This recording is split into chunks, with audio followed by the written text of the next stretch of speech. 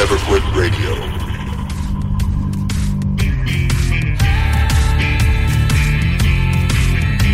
You ever think about quitting? It's the combat of life, hammering the snot out of you. Well, stand by, dig in deep, and get ready to get fired up with us. Welcome to the Team Never Quit podcast, the #1 podcast that inspires you to fight on. I'm your host, David Rutherford, here with Mr. Never Quit himself, Marcus Luttrell. Our mission is to help you embrace the suck of life, to teach you the values of working your ass off, and to interview the most hard-charging people on planet Earth. We know life is hard. It's time for you to suck it up, Buttercup, and let us teach you to persevere in every environment imaginable by sharing real-world lessons learned by those who never quit. That's right. It's time, Marcus, for us to help them defeat the negative insurgency in their lives. You fire me up. Are you ready? I'm ready. Let's roll. Let's roll.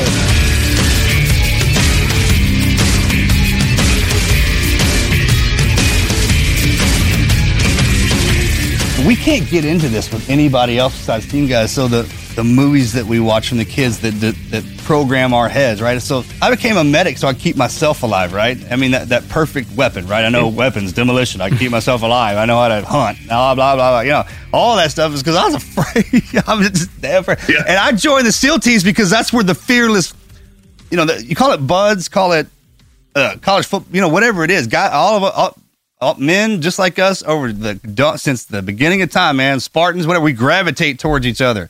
Put the label on it, man, and we always seek that kind of that place to prove ourselves. I mean, I went in there because everybody was supposed to be fearless. Come to find out, man, we're all kind of have that fear. But when you put that together, I mean, that's our job. We grow those beards out, put those glasses on, and put the helmet. You can't see our face. I mean, they need to put a wire on us when we jump out of airplanes. And when we get into it, you're like, oh, yeah, get that heart rate. I mean, his face looks calm, but he is redlining a heart rate monitor right now. Jesus Christ. All right. Let's take a second to introduce Clint. I'm honored to have this guy sitting across from me today. We're really glad you could step in and help us out, buddy. Yeah. No, listen, it's an honor. It's an opportunity. It's fun to be with Marcus and you and really, really neat to some of the guests that we get to have. And honestly, you know, the listeners that tune into this are amazing people, and it feels pretty neat to get some time with them as well. I'll tell you what, today's guest is kind of important to those of us who have daughters, right? And we want them to be the most successful and powerful women on the planet, man. And if you have women out there already that are kind of cutting the way for that to happen, man, we have an opportunity to have one of them on here. And the cool part about it is, if you read her bio and what she's accomplished, and a lot of that stuff, most everything was predicated on her fear, right? Fear of just kind of whatever it was. Right. And when you're going through all this and you're reading, man, fear actually, man, drove her to do, when she ran for president. I don't think there's any more. I mean, that's pretty big, right? That's up there. That's just about the top. That's heavy. Yeah. And we deal in fear all the time. I mean, that's one thing that in SEAL training, we don't ever talk about that, but it's designed and set up for us to harness fear. Every situation, every evolution is designed for that. So we knowingly put ourselves into it. And then there's people who don't want to do it, but every morning when they wake up and they go out, everybody has it. Everybody has the anxiety that comes with it. And she's a prime example of if you can harness that and push it in the direction you want to go, man, anything is possible. I'm excited, Marcus, because I think, you know, in Wizard, we have an opportunity here to, as men who are raising daughters, right, and men who are incredibly well married. You know, Mel's amazing, my bride's amazing, but also, you know, who have been heavily influenced by strong women. I mean, for me, it's, you know, it's amazing. It's going to be really neat to be on the phone with a lady who has redefined what is available to my daughters to pursue. And to be able to find out where that came from and what the origin of those things are, and you know, all that other stuff. We have such reverence and respect for women. I tell you, there's not a man on the planet I fear, but I'm terrified of my bride. I'm not, and I'm scared of your mom too, Marcus, and Mel. And well, I mean, what do you think? What do you think created us, made us? I mean, that's right. The strength that we have from all the women in our family. I came from one of those families where everyone was always around. Our kin live all the way around here. So these get passed off to the women. They set us in the direction we want to go. And then the men's job was just to enforce that. And that's right. That's kind of what we do now. I mean, Mel runs the show, and then as soon as I hear the word or get the look, then I enforce. That's it. Yeah. Well, it's like there's a great book, everybody ought to read it, called Gates of Fire by Stephen Pressfield. And there's a moment in the book where King Leonidas is talking about the strength of Sparta. And he ticks through these things about why Sparta is so great. And is it the strength of the men? Is it the fact that they're professional soldiers? And the conclusion he comes to in the whole monologue is the strength of Sparta isn't the men, it's the women. Because when they go to Thermopylae and they fall, and they will fall, everyone knew that, all of Greece will look to Sparta. And if the women fall, Greece will fall. But if the women stand, all of Greece will stand. So the whole pivot point of Thermopylae was the strength of the women, right? And I think that's what's amazing and what's so exciting, what's going on in our nation right now is this celebration of an empowerment of the strength of women. And you know this, both of you guys know this, every place we go to fight, every place we go to just get it on, it's not diplomacy, it's not digging wells, we're going to get it on. Those places have three things in common. You have the suppression of critical thinking. They don't let people think for themselves and learn. You have limited opportunities for advancement, and you have the marginalization and suppression of women. And where you see that, you're going to find guys like us in the middle of the night coming and encouraging you to make better decisions. And so it's fun to be on the phone shortly with a woman who's kind of set pace, man. I mean, and she's not the only one. There's amazing ones. She's certainly done her part. It's intimidating. I'm not gonna lie to you. I'm a little bit nervous. I'm feeling that. Yeah, she's definitely outside our typical wheelhouse of experience here, coming from the business world. Well, I'm gonna have to change some of my Mad Minute questions. We might have to make them a little more conservative. What if we go down a rabbit hole and she corrects us? Now, gentlemen, that's not. Yeah, I don't know if I can handle that kind of rejection. I know. Absolutely. Well, you know what? Let's take a real quick second. I'm sure most everyone out there is familiar with Carly Fiorina.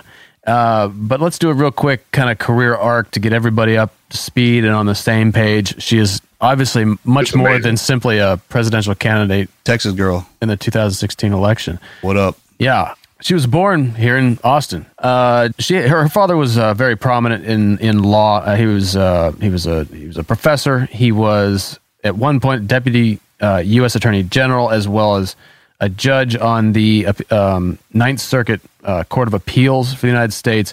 Did a lot of traveling, so she had the opportunity to grow up around the world in different locations. Eventually, she decided, after education and whatnot, that she was going to work for AT&T as a management trainee. She moved up the company ladder, became the first female officer in something that was completely, at that time, male-dominated. You hear what I said? And I'm not talking about the Mississippi Institute of Technology. I'm talking about the Massachusetts one. And I just saw this, and Stanford. Yeah, she's got a BA from Stanford, MBA from the University of Maryland, and a Master's of Science from Massachusetts Institute of Technology. Just MIT. No big deal. And she didn't have to play football for any of those games. I went there. It's a tough school. I used to fill out all these problems on the chalkboards that no one else could figure out. Yeah. It's a long story. I don't want to get into it. Loosely placed on. So eventually she climbs the company ladder at AT&T. She becomes the first female officer in their network systems division, which was unheard of at the time. This was 1998. Put in charge of Lucent's global service provider division. A year later, after working at that company, she was tapped by Hewlett-Packard. She was pulled over to be their CEO. Handled a merger, which there's a little controversy around it. However, still a massive merger. I think it set a record at the time for its size with Compaq computers. And then she goes on. Following that, she gets into politics, and everyone knows she was a candidate in this last round of elections. That's it. So that's all. God dang. And wasn't there something about how, the fear she had for most everything she'd get up and go do, and then I think I did read something. Amazing. I mean, this, you talk about what we're going to learn from her, and that's how to harness fear and push it in, into a fuel. Yeah, I do remember reading something about she'd spoken about the importance of that being a critical skill that she had developed and then relied on, was always pushing through those barriers which were fear to her and then becoming proficient at that. African American Leadership Academy and Educational Institute in South Africa, Caravan for Kids, transportation program to aid seriously ill children. 360. I mean, it just keeps going. Man, she's using her time. Yeah, she's using her time. Let's get her on here, man. I want to hear the gray areas and all this. Absolutely. Want to? Yeah, let's do it. What do you say, Clint? I'm nervous.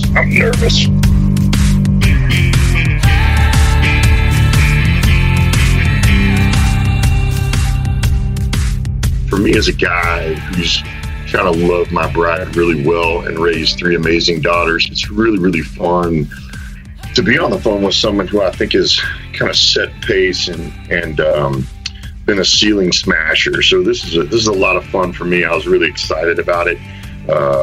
My daughters they looked you up yesterday, and my wife's a big champion of yours. So this is a lot of fun for us. Well, first of all, Bruce, thank you, and Marcus as well. You guys are setting me up here.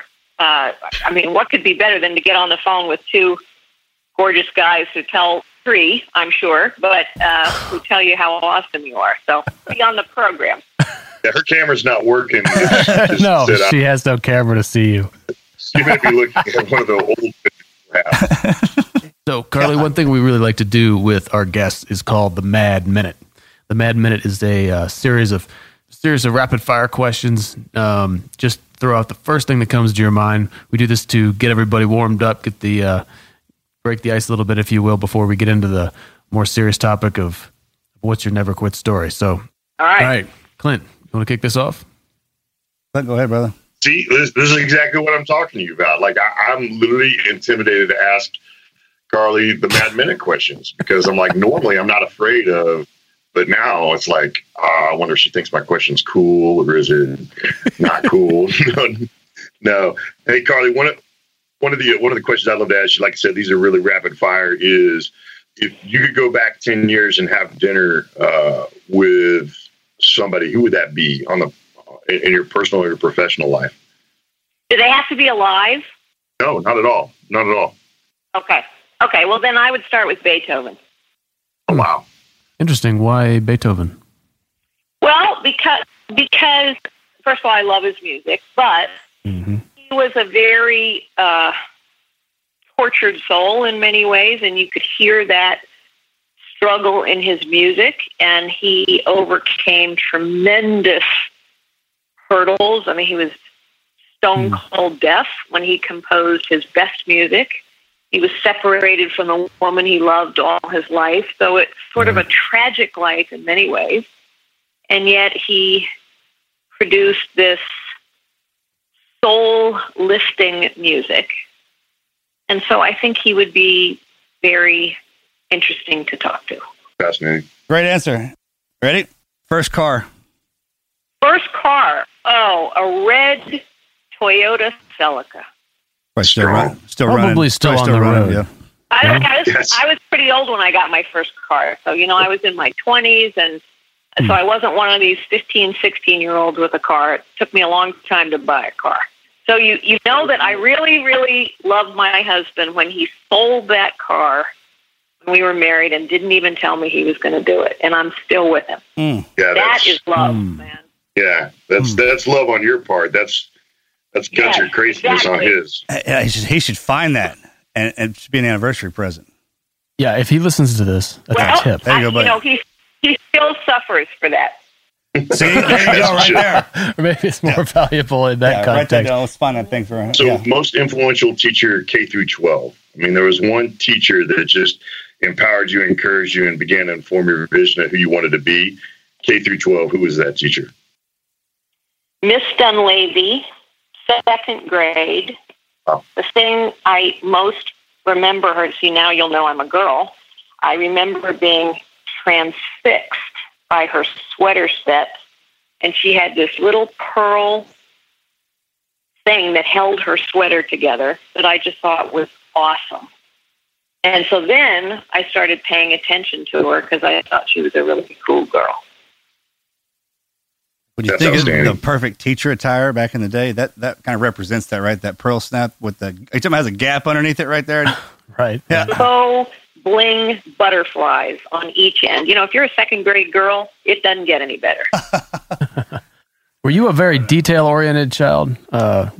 Focus was something that came very easily to you. That's something that when you look at development of children, it's indicative of how they'll do in the future. Yes, I was very detail-oriented and still am very detail-oriented. It's my turn? All right. Ready? Favorite movie character you'd like to play out in real life? Favorite movie character that I would like to play in real life? Boy, I don't know. These are really hard questions. Favorite movie character? I'd have to be able to fly. I definitely have to fly. Not in an airplane. I mean, I have to fly. I always used to dream about flying, and if I were going to play a movie character, it has to be a flying character. Maybe not the Flying Nun. That isn't quite what I have in mind, but... Like Gidget? I remember that. It's not a superhero. Yeah, well, Gidget was a different show, but the same character. So I don't know. I'm not answering your question, but if I have to make believe, then I have to believe I can fly, Cool. All right, that's the Mad Minute. Yeah, I know it was. All right, okay. Well, it took me a little bit longer than a minute. All right. So now what we like to do is we like to get into the meat potatoes of the whole deal. And as I was explaining earlier, we bring amazing people on here and listen to their stories of adversity and the challenges in their life and how they got through them. And then we kind of break that down. So just get into it. Can you please tell us your greatest never quit story? Well, I've had a lot of them, I think. And I think getting brave, being brave is a process. At least it has been for me. My first one, I won't tell you all of them unless you want me to, but my very first one, I started out as a secretary in business. And so when I got out of the secretarial pool and I went off and got an MBA and I landed as an entry-level salesperson in a big, big company called AT&T, 1 million employees. And I didn't feel particularly qualified. There weren't very many women. So I didn't feel particularly welcomed. And I, just wanted to keep my job. Honestly, I went to work every day. Please let me keep my job. And I was given a set of clients as an entry-level salesperson. And I had a male colleague. He was a lot older than I was. I'm now older than he was at that time, sadly, but to me at the time he seemed quite old. And he didn't much like the idea of working with me. So it came time to meet our clients for the first time. And I was very much looking forward to meeting the client because that meant I was really doing my job. And that day he came to my desk and he said, I'm sorry, I know you were looking forward to this meeting, but you're not going to be able to come. And I said, well, why not?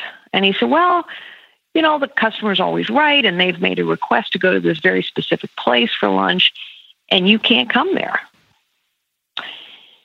And it turned out it was a strip club. I was kind of terrified, because I felt I was being told I couldn't do my job. I didn't want to go to a strip club. I was going to feel like a fool. And so I sat for a long time and wondered what I should do. And I finally decided I needed to go. I needed to stand up and do my job. And so I dressed extremely conservatively that day. And this was a place where the young ladies would dance on top of the tables while the patrons were having lunch. And so I'm wearing, my little severe suit and my bow tie and carrying a briefcase. I mean, I looked like a fool. And my colleagues and I'm trying to act professional and serious. And my colleague kept asking the young women to come dance on the table. And as each one of them would approach, they'd kind of look over the situation And every one of them said, basically, not till the lady leaves. Mm. And I stayed there till about 2 hours, and then I went back to my desk. And we never talked about that. My colleague and I never talked about that day ever again. But we became great teammates because he'd thrown down a gauntlet. He'd issued a challenge. Oh. And I decided I couldn't let him intimidate me. There have been many other things I've been afraid of in my life. I mean, a lot of things I've been afraid of. I think most people are afraid of things. I was afraid of people saying bad things about me in public. Boy, I've lived with that one over and over. You're afraid of failing. You're afraid of being foolish. You're afraid of looking foolish. I learned in the course of my life that every time you walk through one of those moments when you're afraid, you're less afraid the next time. Mm-hmm. And I have to say, everything I've ever been afraid of has happened to me. No, afraid of that stupid little incident. I was afraid I'd lose my mother unexpectedly. I did. Criticized globally in the media. I have been. More profoundly, I was afraid of getting cancer. I did. We're all afraid of losing a child. I have. Mm. Yeah. But now I know that if you can walk through them, the fear is less the next time, and I'm not afraid of anything now. And I also know there are blessings in all of those times. There are blessings in all of those times. Just like in that strip club, the blessing was, to me, the blessing was these young women who would say, not till the lady leaves. That was a blessing to me. Taught me something very important about people's ability to empathize. You know, that's such an amazing string of. What's so fun for me when we have an opportunity to visit with people. That's a really hard question. Hey, what's your greatest never quit story? Especially with someone who has some wisdom and some years under their belt. It's like, which one do I talk about the most? But the single red thread that kind of runs through everything you just said was this concept of fear. And one of the things you hear Marcus and I talk about, what most of us talk about, is there's when we say fear management, it's not fear suppression, it's not being fearless, it's not having fear. It's what do you do when fear comes, because fear is coming. And really, in our training, really it's the study of aphobia, meaning not never being afraid, because that's not realistic, and frankly, that's not even healthy. It's what do you do once you encounter that thing you're most afraid of, and it's like your life, one moment after another. You just said something really significant a few seconds ago where you said everything that I was afraid of eventually happened. So your life has really just been this progression from overcoming one fear to the next fear to the next fear to the next fear, and doing that in a way that's very public and allows. And that's one of the things I've enjoyed watching you do, and enjoy being able to look at you and go, hey, look how she did this out loud. I mean, when you struggle internally, it doesn't really help anybody. But when you struggle out loud, you're setting pace and you're equipping. That's one of the things I love so much about Marcus. What Marcus has done and his brother Morgan, they just live it out loud, right? And when you have brave men living their fears out loud, or living the things they're wrestling with out loud, it gives everybody else permission to wrestle with the same things. Good point. Well said. Good point. Well said. Not about me, about Marcus. I'm curious, where did this come from, this ability or willingness to confront fear? Was this an organic development that just one day you decided you were going to take this on and just developed it from there? Or did you learn from an example in your past? Could you talk to that a little bit? Well, an interesting question. I was a shy, scared, goody two-shoes middle child. You know, I was afraid of so many things. And, maybe most fundamentally not measuring up in some way. But when I was a little girl, my mother said to me, what you are is God's gift to you. What you make of yourself is your gift to God. Oh, that's profound. And that her words were an incredible challenge to me. That, as someone, I didn't feel very gifted. Somewhere I have gifts. I have to find them. But they were also a promise. You have them. You have them. And I think I got to a point where, once a little fear, I used to be afraid as a child. I used to be afraid when my parents weren't home. And then I would get through that. And I think maybe because I was afraid of so much, every time I got through it, I felt that little sense of triumph. Mm-hmm.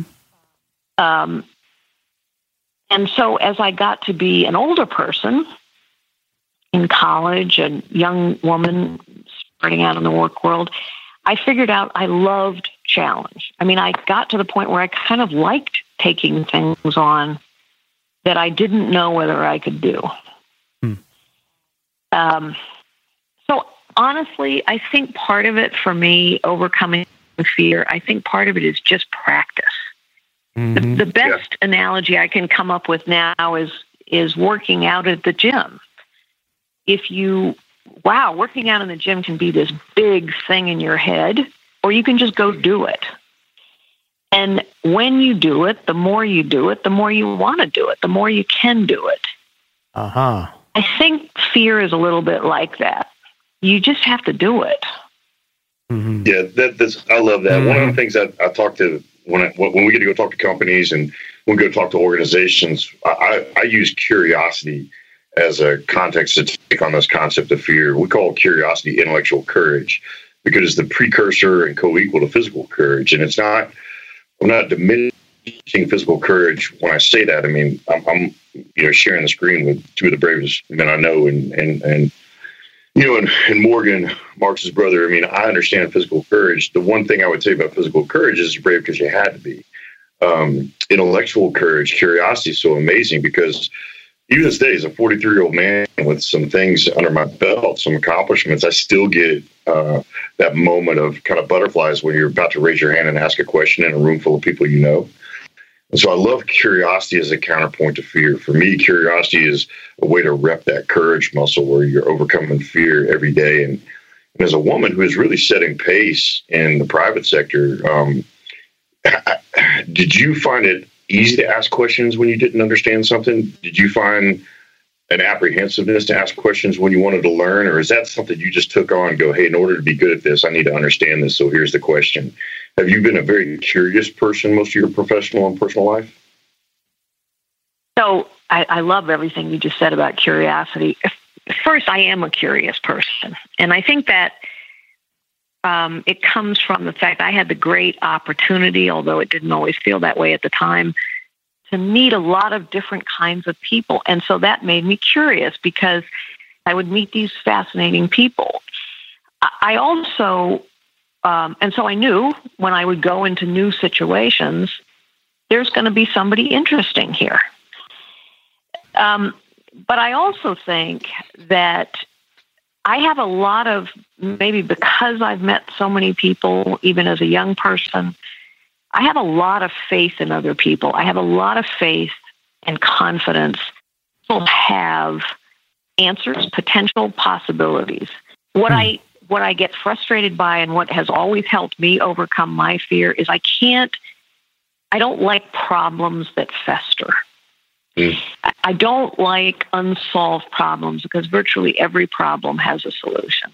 And most of the time, problems are left to fester because people don't have imagination to challenge the status quo that leaves the problems alone, or they don't have the courage to challenge the status quo. Because the status quo is powerful, always, always. And so I would go into these situations, and I always had to ask questions, to your point, because I never knew very much of it. Imagine this young woman shows up for the first time. She used to be a secretary. Or running for president for the first time. You have to ask a lot of questions to learn. No matter how smart you think you are, there's always something else to learn. As a chief executive going into a meeting, the first thing I do is start asking questions. I never assume I know it all or know enough. But I always am focused on what is the problem and how do we solve the problem. And generally speaking, you can't either identify the problem or solve the problem without asking a lot of questions first. And then you have to find a way to collaborate with other people. And generally, in the collective wisdom, there's an answer. But you can't get to that collective wisdom, and you can't get to that answer unless you're curious about what other people think and other people know, and you ask enough questions to find out. And have a respect for those opinions as well, I'm sure. Absolutely. Yeah. And respect for the potential that they have, that they may not know they have, by the way. In our community, there's an expectation that you're, the reality is if you got a great plan, it can take anybody's questions. And a lot of times your plan gets made better by the questions. And in our community, in the special operations community, because we're in a small unit, you never know when this one pearl of information is going to come out of someone's origin story. And we have this expectation in our community to just ask why and what for and how those things are refined by scrutiny. So for me, I question someone's real ability to lead if they can't take and don't encourage questions. With my daughters, we always talk about, how do we raise brave girls, right? We put them in the backyard and spray them in the face with a water hose. We don't do that. We'll do that when they're 18. But the biggest thing we do with our girls, or I try to do with my girls at the end of every day, go, hey, how many questions did you ask today? And how many questions did you ask today? Because for me, curiosity is, Marcus, Wizard, you remember this, the oldest guys in the platoons tended to ask the most questions. And most of the time they were asking questions about stuff they already knew. But what they were doing is they were creating an environment where the expectation was find out what you don't know. I mean, I'll never forget this. One of my first platoons, my second platoon, the chief at the very beginning of the workup, someone goes, this is an M4 rifle. Who doesn't know how to use one? And, Dano raised his hand because I don't know how to use an M4. Well, he'd done more platoons than any one of us. We knew he knew how to use an M4. What he was doing is he was setting a tone. He's like, ask questions, boys, because, you got to learn this stuff because we don't have time to fail. And it's neat to see you kind of set that pace in the things you've led as well. Marcus, what were you about to say? Hi.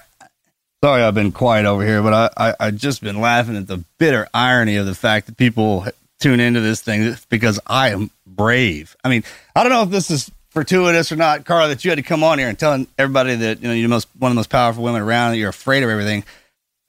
My brother and I were born real early and way behind the power curve. I was afraid of everything my entire life because of how little I was. I'm talking about I was afraid of when my dad would come home, when he would wake up. Anything and everything was just terrifying to me. And what I learned to do was to harness that. I mean, I would go out and experience that fear that I still have to this day. The only difference is I know exactly what to do in the situation that causes me that fear. And by the way, if something causes you that much fear, it's in your life.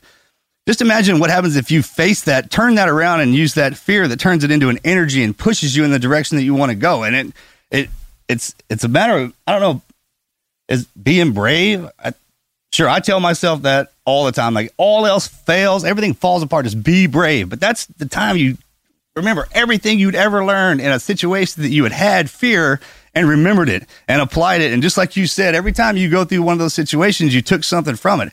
It's one of those deals that just builds armor on the inside, and it propels you into situations that are going to probably cause you more fear than you can handle. And that's the difference between being afraid and keeping that fear close to you. Being afraid, you'll just slobber and do nothing. But once you learn how to harness that's what you have. That's your ability. And you've done great at it. Carly, that's a great distinction. That's a great distinction that Marcus just said there. And I'd love for you to expound on this. Mark Twain once said the difference between the right word and the nearly right word is the difference between lightning and a lightning bug. And we've heard Marcus now talk about this and Wizard. Fear is real. Fear is nothing to run away from. It's just this deal. Afraid is what unafraid is the word I try to teach my daughters. I don't teach them fearless. It's just that's fearless is not always a good thing. It's not a healthy thing. If a bear is chasing you in the woods, fear is an appropriate response. What people are trying to do is become unafraid. And so you got to have fear, and then what do you do after that? How would you draw a distinction between and being afraid, and because your whole life is about managing the landscape between that primal feeling and then, we define courage as action in the face of fear, right? And so it seems like you've just kind of been the person that's never run from fear. You just looked at fear as an opportunity to, just like Marcus said, I mean, we don't teach fearlessness in the special operations community. Like, we want you to have that sensor awareness, that situation awareness. We just want you to action in the face of that. How have you, when you're leading your companies, how do you teach that? How do you equip people to do that themselves? Well, first, I'm just loving listening to you guys. And I apologize, Marcus. I didn't know your wife was in the room, but hello. No. One of the things that I thought about listening to you, Marcus, is, there's a reason the Bible talks so much. I mean, there's the reason we're told so often in the Bible, do not be afraid, do not be afraid. Because everyone has fear. It's part of the human condition. And I do think one of the really important impacts of the work that you're doing, and what I try and tell people in all the work that I do, is just to reassure people that when you're afraid, you're not unique. You're not alone. Everybody's afraid. And I think for some people that's a revelation. I think people somehow imagine, oh, I am riven with fear and no one else is. So I think the first thing I have learned to help myself, but also to help others, is everyone's afraid. Everyone has fear of something. Amen. And most of us in settings that have nothing to do with our physical well-being, where most of us can't be Navy SEALs, but maybe a lot of us work in an office, or we work in the home, or we work in retail. The fears that so many of us have are looking foolish, making a mistake, having people make fun of us. There are all these fears that become enormous hurdles to people. So everyone has them. You're not alone. That's helpful to people to know that. Secondly, I think it's helpful to be able to name your fear. What is it I am afraid of? At least that's when I sat, the first time I had to go to the strip club, I sat in the ladies' room by myself for a couple hours. And I finally kind of got myself to, okay, what am I afraid of? What am I afraid of here? Okay, I'm afraid of looking like a damn fool. But what it turned out I was more afraid of was not being able to do my job. The mental exercise I always go through when I'm afraid of something is, what's the worst thing that can happen? Exactly. That's and I fantastic. Analyze that. What is the worst thing that can happen here? So that I'm prepared for the worst thing that can happen. And then when I was diagnosed with cancer, I mean, I'm a person of deep faith. And so my faith, Jesus helps me through a lot of fear. But I also needed, when I got cancer, for example, I had to sit there and face it. What's the worst thing that can happen? I can die. I can die before I'm ready. And only when I can name that, think about it, internalize it, whether it's going to the strip club or dying, then I can get on to, okay, what's something else that might happen? And what can I do? What's under my control? What's my choice that can create perhaps a different outcome? When our daughter died, I learned she struggled with addiction. And for anyone who's been through that struggle with themselves or a family member, I mean, it's an agonizing journey and battle. I said earlier that there are blessings in all things, and one of the blessings for me in that whole tragedy was not just to learn how many other people have dealt with the same thing and how kind and compassionate so many people can be. But to be reminded, to really be reminded that the only thing any one of us control are our choices. That's all. But that's also everything in life. So we each control our choices. And if you control your choice, then you can control how you respond to fear. I think if there was a common theme that runs through almost every guest we have on the show, it's choice. They're successful, right? Yeah. And it comes coming down to mental attitude. Them. Yeah, it's on them. Absolutely. The power. We just talked to Dewey Bazella the other day, in prison for 26 years unjustly, and eventually was released. And he had that moment where he just said, I'm going to turn myself around. This is my choice. This is what I have power over. And that's what I'm hearing, like, when you're talking about what's the worst that can happen, and then taking, sounds like, ownership of that, or at least recognizing that, and that fortifying you to move forwards. Well, so facing fear, learning to be unafraid, to use that term, I think you have to come to grips with yourself. But I also think a big part of it, and I think this is a huge part of leadership as well, and you can't lead if you're consumed by your fears. You have to have confidence and faith in other people too, a lot. I've been around long enough now to know it. I've learned it over and over and over and over and over. There's always someone in any situation. And frequently there's more than one someone in every situation who you can count on if you can connect with. And it's how problems get solved. It's how people get saved. You pick your situation, and you know what I'm talking about. The world that you come from, you rely on each other as much as you rely on yourself. Mm-hmm. But that is key, I've learned, in every situation. One of the things I love that you just said here, Carly, for me, curiosity, vulnerability, and authenticity is permission to tag someone else into the problem, right? Mm-hmm. So if you have people that are available to you and you're facing something really bad, it's why would you ever disadvantage yourself in that conflict by not letting other people into that fight alongside you who have more experience, more wisdom? Marcus and Wizard would tell you, like, one of the things, like, I don't like being around a guy that's not nervous when they should be. If we're about to do something that's pretty throttle, like, the guy that's not nervous when he should be, I'm like, hey, he's either missing something or he's in on a joke that I don't know. Yeah, we just hide it. I was like, hey, man, you shouldn't be okay with this. Like, why are you okay with this? It is because it's not, that expression of fear, that acknowledgement of, hey, man, this makes me really nervous. I mean, all you're doing is rolling that, giving permission to that environment, and you're giving people an opportunity to wade back in. And I think sometimes people confuse leadership and get leadership wrong. And they think that leadership is being a person who knows the most. And the best leaders I've ever been around have been the most receptive, the most curious, the most forthcoming with, hey, we had these great combat leaders, and they would come like, hey, boys, how are we going to do this?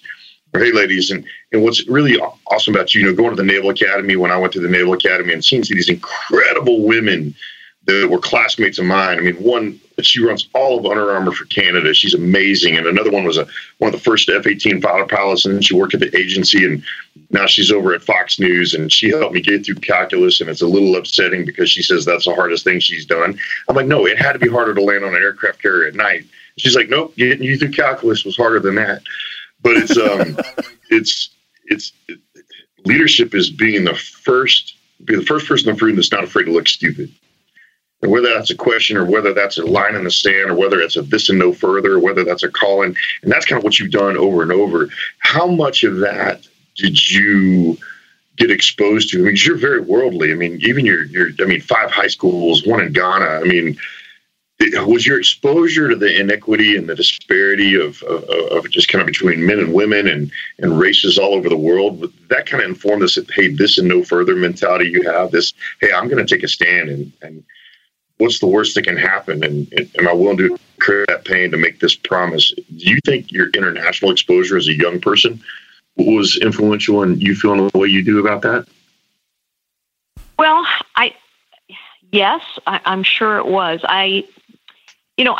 first of all, I tend to think about, I hope I've gotten better over time. To me, it's not a single moment or a single story. It's this sort of long progression of learning things.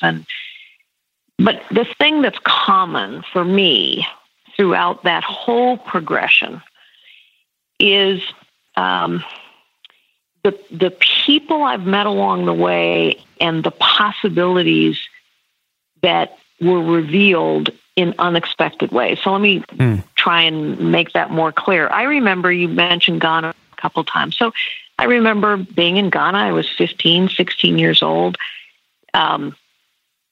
We were in, there weren't a lot of people that looked like us around. In fact, there were our family and one other family. And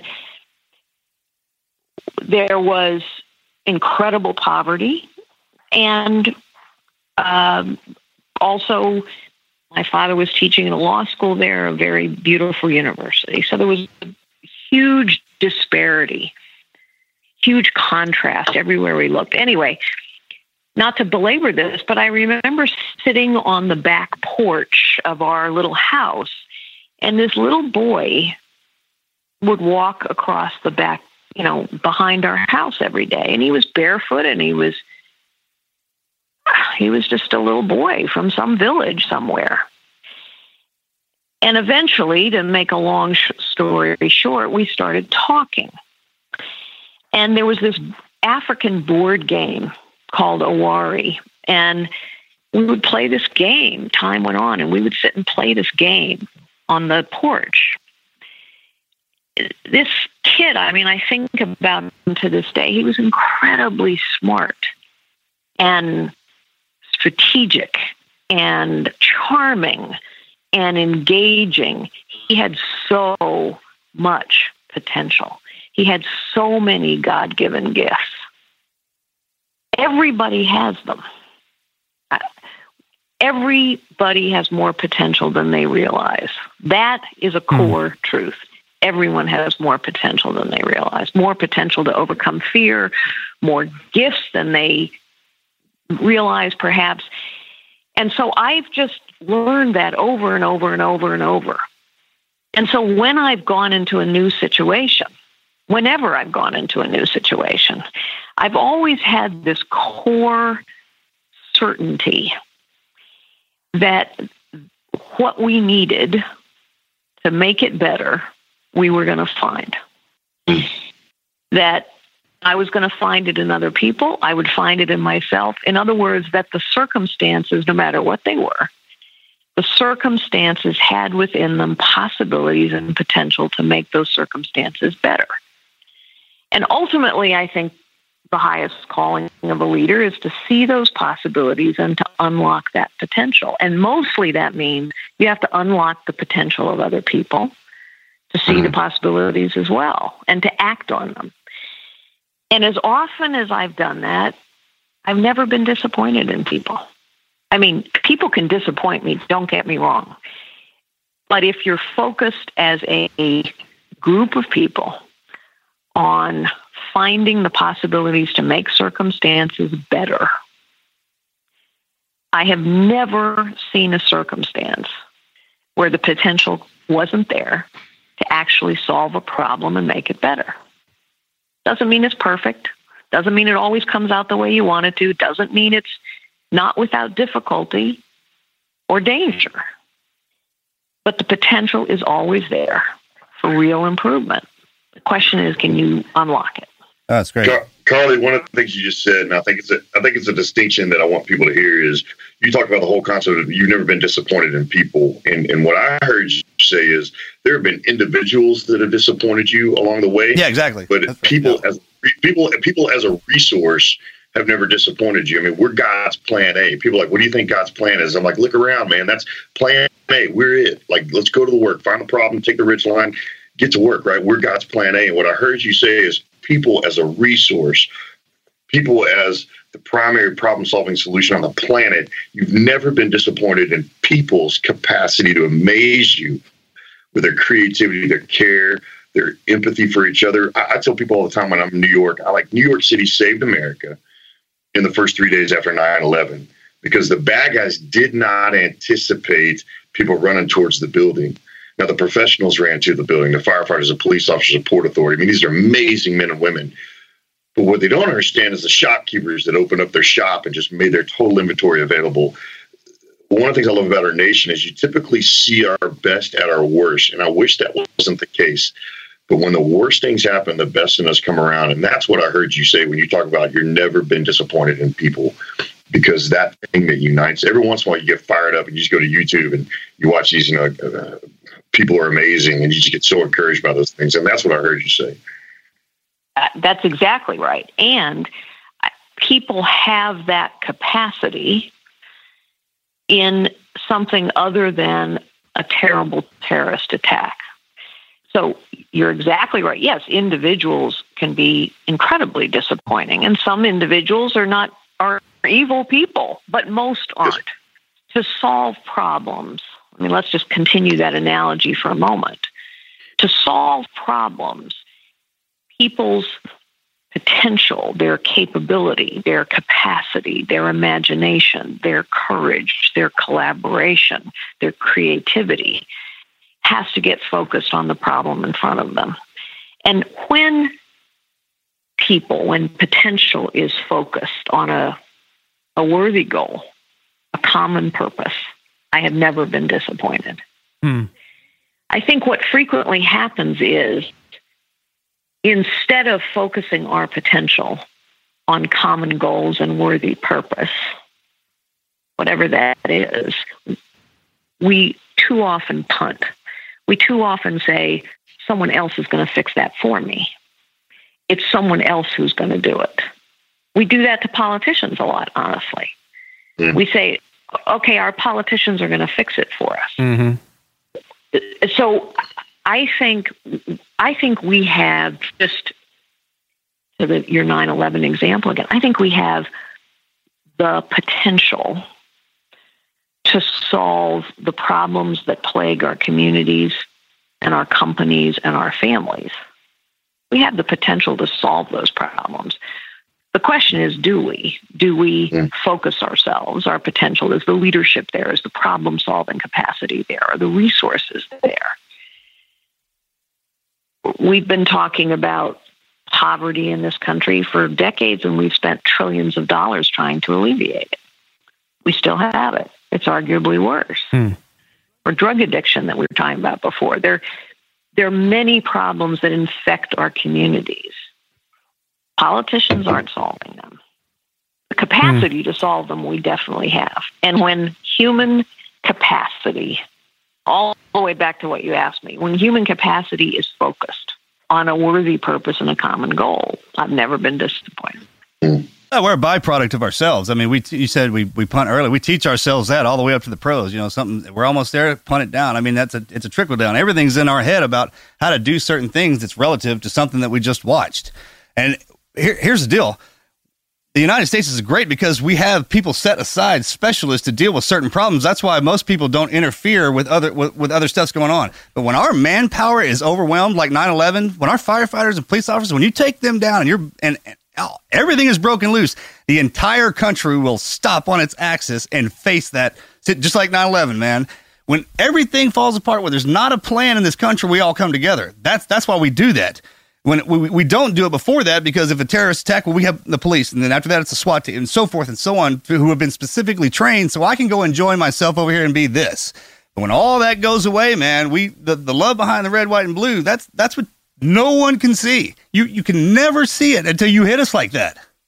Yeah, and by the way, the other thing that I think, you're exactly right, Marcus.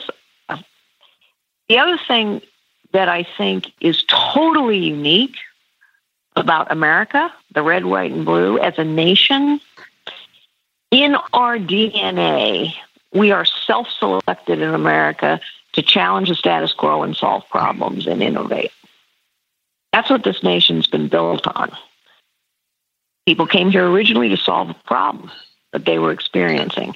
But if you think about it, generation after generation after generation of Americans has challenged the status quo, solved problems that haven't been solved elsewhere, innovated in ways that don't happen elsewhere. I think there's so many things that make us unique as a nation. One is that we don't believe people are defined by their circumstances. They're defined by their choices. Right. But the other thing I think that makes us unique is as a nation, we see possibilities. We always see possibilities. More often than not, we step up to seize those possibilities. And we do it with people, many of whom, most of whom perhaps, would be looked at and considered completely unremarkable. And yet we all are. We all can be. You just closed that. So Wizard touched on it. People have been talking the phrase choice. Everyone's been saying that, right? And that's what we have in this. That's all. When you boil everything down, the Constitution, everything that we have is you have a choice here, right?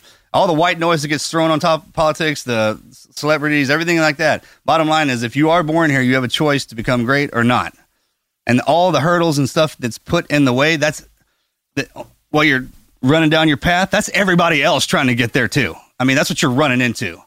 When you talk about the flag, the red, white, and blue, I mean, it's the red, white, and blue because you have to beat us to death. Or you have to beat us red, white, and blue before, and then once that happens, we're going to come after you, right? It's the red is the blood of the fallen, and the white is the tears of the ones that are still around, pushed in the line, that kind of thing. It all represents something different to everybody, but when you get underneath all of that, I mean, the verbiage and whatnot, it's the same. And that's why this country is the way it is. That's why we can change power every 4 to 8 years and just keep going. That's what it's all about, is keep going. And it down to the choice and down to where you're from, man, it's just keep going. Yeah, and I think certain circumstances and opportunity. Amen, brother. And I think circumstances and opportunity impose choice moments on us more often than not. Like as a female executive growing up in business, you got to make those choices like, hey, am I going to resist or am I going to kind of relent more often than some others? And I think that's, if there's one exportable thing that the listeners can hear on this, is like, hey, listen, it would be disingenuous and dishonest to say that some people's circumstances and opportunity aren't as significant as others, but the choice is always yours. And what you find is when you keep making that choice to resist and drive on instead of just relent to your circumstances, that's what you're going to get. There's this, remember Brendan McDonough, he said that on the podcast one time, and it was that first run he was on, and he was so far behind everybody, and his commander came up behind him and said, hey, if you quit now, you'll quit on your daughter for the rest of your life. For him, that was that pivot moment. And all the listeners can associate with those never quit moments, which is why the whole dang show is called this, is like, you're going to have an opportunity to quit. What are you going to do? That's what Buds does. Buds gives you as many opportunities to quit as you need to decide that you're not going to quit. And that's what your life has been about, isn't it? I've said many times that, I always feared what people would say about me. And I think a lot of girls and women care about that, what other people think, what other people are going to say. Guys do as well. But absolutely, women tend to really fixate on that sometimes. What do other people say or think? To the point you just made, what other people say, what other people think about you, what they do about you, does not define you. The only thing that defines each one of us are our choices. We here in this nation have the opportunity to define ourselves. And we define ourselves through our choices. The choice to work with others, the choice to focus on problem solving, the choice to be brave and work through our fear. Every single one of those is a choice. Yeah, absolutely. And we have them. Amen. You know what? This is probably a good place to try to wrap up. And the last thing we always like to get out of our guests is some practical points of advice that the listeners can take with them. And you just gave us one fantastic one right there. Do you think you could lay maybe one or two more for? Because I know that just hit somebody out there. And is there anything else that has just really made an impact in your life? As really something that you were, if you were to create a bulletized list of pay attention to these things as you go through life? Find your gifts.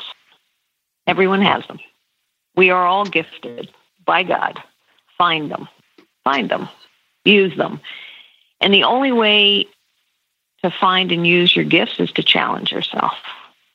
Awesome. run to the problem, run to the challenge. It's the only way you test yourself. Find your gifts, use them. I love that. And trust other people, rely on other people, believe in other people. Which takes guts, by the way. I mean, believing in other people is courage. It's courageous, because the only reason you wouldn't is because you're afraid of letting you down, which goes back to our fear deal. So make a choice that you're willing to deal with consequences of people disappointing you, because that takes guts to bet on people. Absolutely. It is true. Absolutely. That depends. I mean, yeah, that goes a long way. If you put your faith in somebody because you want them to carry you, and you adapt everything they are, never let somebody else's perception become your reality, that kind of thing. But if you know what you are, and then you meet somebody, I mean, I can't even remember the way the friends thing goes. But when you meet a friend, it's not the years that you spend together that you figure out your friend. You're friends from the beginning, right? There's something that's drawn to each other. That's important. Absolutely, that faith in each other. Sure. Well, fantastic, Carly. Well, listen, we want to be great with your time.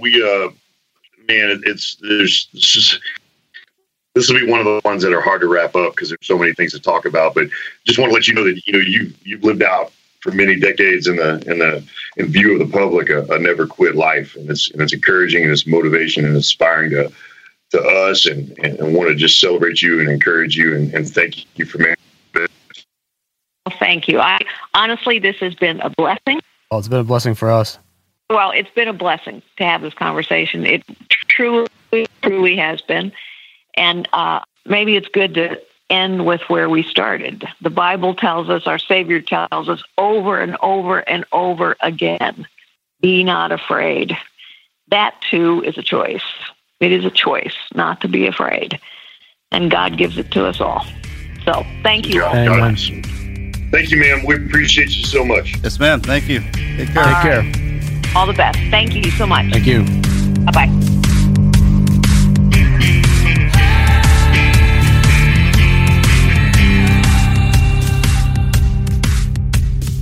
Well, here's what I tell you. That is an incredibly impressive person, incredibly impressive lady. The one fear that I've not overcome in our conversation with her is I'm still afraid of women, man. I'm afraid of my wife. I'm afraid of your wife, Marcus. I don't think anybody believes that when we say that. I mean, I just don't think I don't they think understand. I think they're, but they just That's a real thing. If they had us on a heart rate monitor, and you and I are sitting next to each other, Mel came in like she was upset about something, you would see it. You would see it. Her, she came out, I was like, you go ahead, go, sir. Take the lead, sir. No, your reverence was definitely apparent, wasn't it? You could see it in him. Oh man, that was great. I love it when we get powerful women on like this, and they open up and they start talking about it, because I mean, you're sitting there and they're talking about what they're afraid of, and it's the same for us. I mean, we kind of hurdle those same things together. Just the competition with the guys is more intense because of our size and the testosterone. I mean, we're just contending with it. But the whole time she was talking about it, I was like, man, I was afraid of that too. Afraid of that. But then, yeah, she's right, man. Every time you get through that, it's one more rung up that ladder. I think an interesting difference there too is perhaps, at least just based on this, her fears seem to be a lot more maybe emotionally based. I think with men, it tends to maybe at least have a greater majority of your fears being based absolutely in a physical reality, or maybe deep. That's just our experience. No, that's rabbit's hole deep. Yeah, you're absolutely right. Right? Yeah. I stand corrected. I mean, what do you think, Clint? No, I think women are more intuitive and more. I think in some ways they're concerned about some of the right things, and we're concerned about some of the unrealistic things. Like, I do think it's interesting when we work with people up in the company at the shoot house and all these other things. One of the things we do with women is we tell them to pay attention to that voice that the world told them to stop listening to. And once they do that, they start shooting, moving, and communicating in a way that they didn't even know was possible. And a lot of times they start doing better than the men in the shoot house because, we haven't had to unlearn every action movie they've ever seen. And women, the gender disparity, the disparity between successful men and women. And, that's how companies like, what's the name of the company? But they turn the whole fight like a girl on its ear, and they showed like Layla Ali, and the fact that, that's an expectation now, and there's permission from my daughters have permission now to pursue I never tell my daughters what they can't do. I talk about, hey, what you should and what you shouldn't do. Maybe you shouldn't do that, but it's not because you can't, right? And that's a better conversation. Let's talk about what you should and shouldn't do, not what you can and can't do. Because when you can't do something, that's because someone put a limitation on you or you're putting a limitation on yourself. The better conversation is say, you shouldn't do that because, right? That's a conversation. I love that my daughters, my 7-year-old, what she's going to be changes every day, and it's increasingly awesome, right? And the fact that there's it's a should or shouldn't conversation, not a can or can't conversation. That's directly attributable to strong women who have just kind of faced the resistance and said, no, I'm going to plant my flag. I'm going to do what I think I can do. And that's, we see that in race, and we see that and that's what I love. I love the fact that, talk about stuff now that needs to get talked about. Doesn't mean we change anything, because maybe we don't need to change, but we do talk about it. Mm-hmm. Something else I really loved about, it takes a lot of confidence to open up and expose yourself, talking about fear the way she did, just cold as she, coming on the show like that. And that really that shows to me a lot of confidence in herself. Yeah. Right? A lot of self-belief.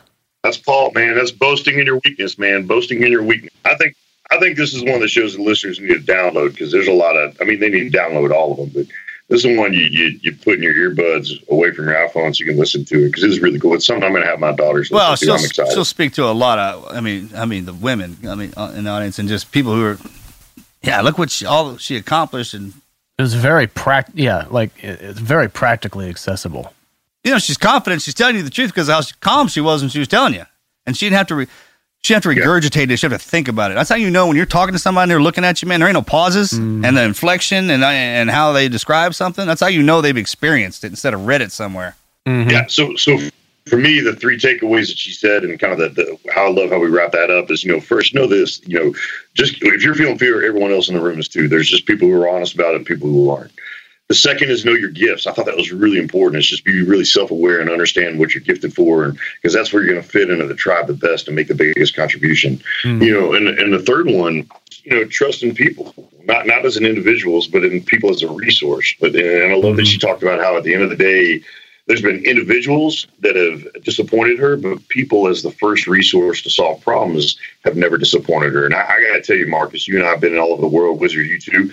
There are great people everywhere you go. It's just a question of there are more great people, more bad people than great people, but there's great people literally everywhere we've been. And that's where the solutions lie. So those are 3 things that we can use tomorrow, right? This afternoon. And that's what I think is so valuable about that. Absolutely.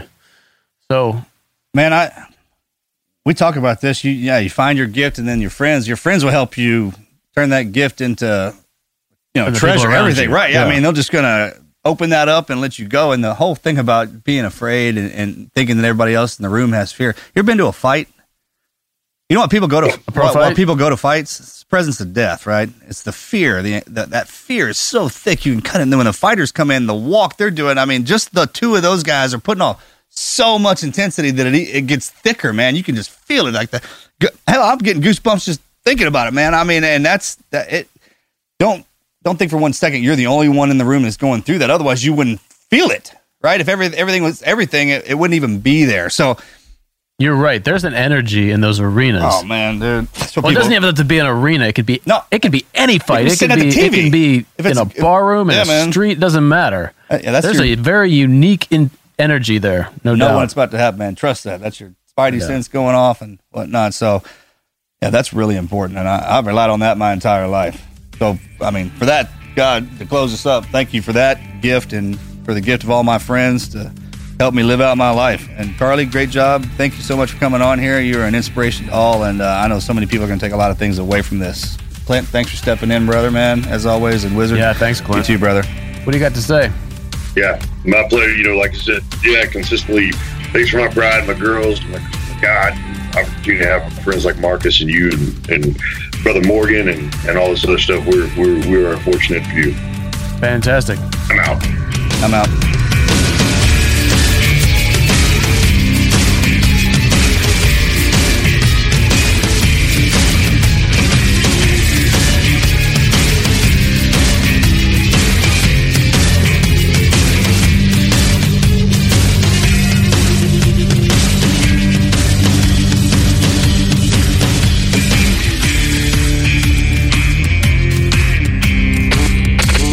Never Quit. Team Never Quit. Team Never Quit Radio.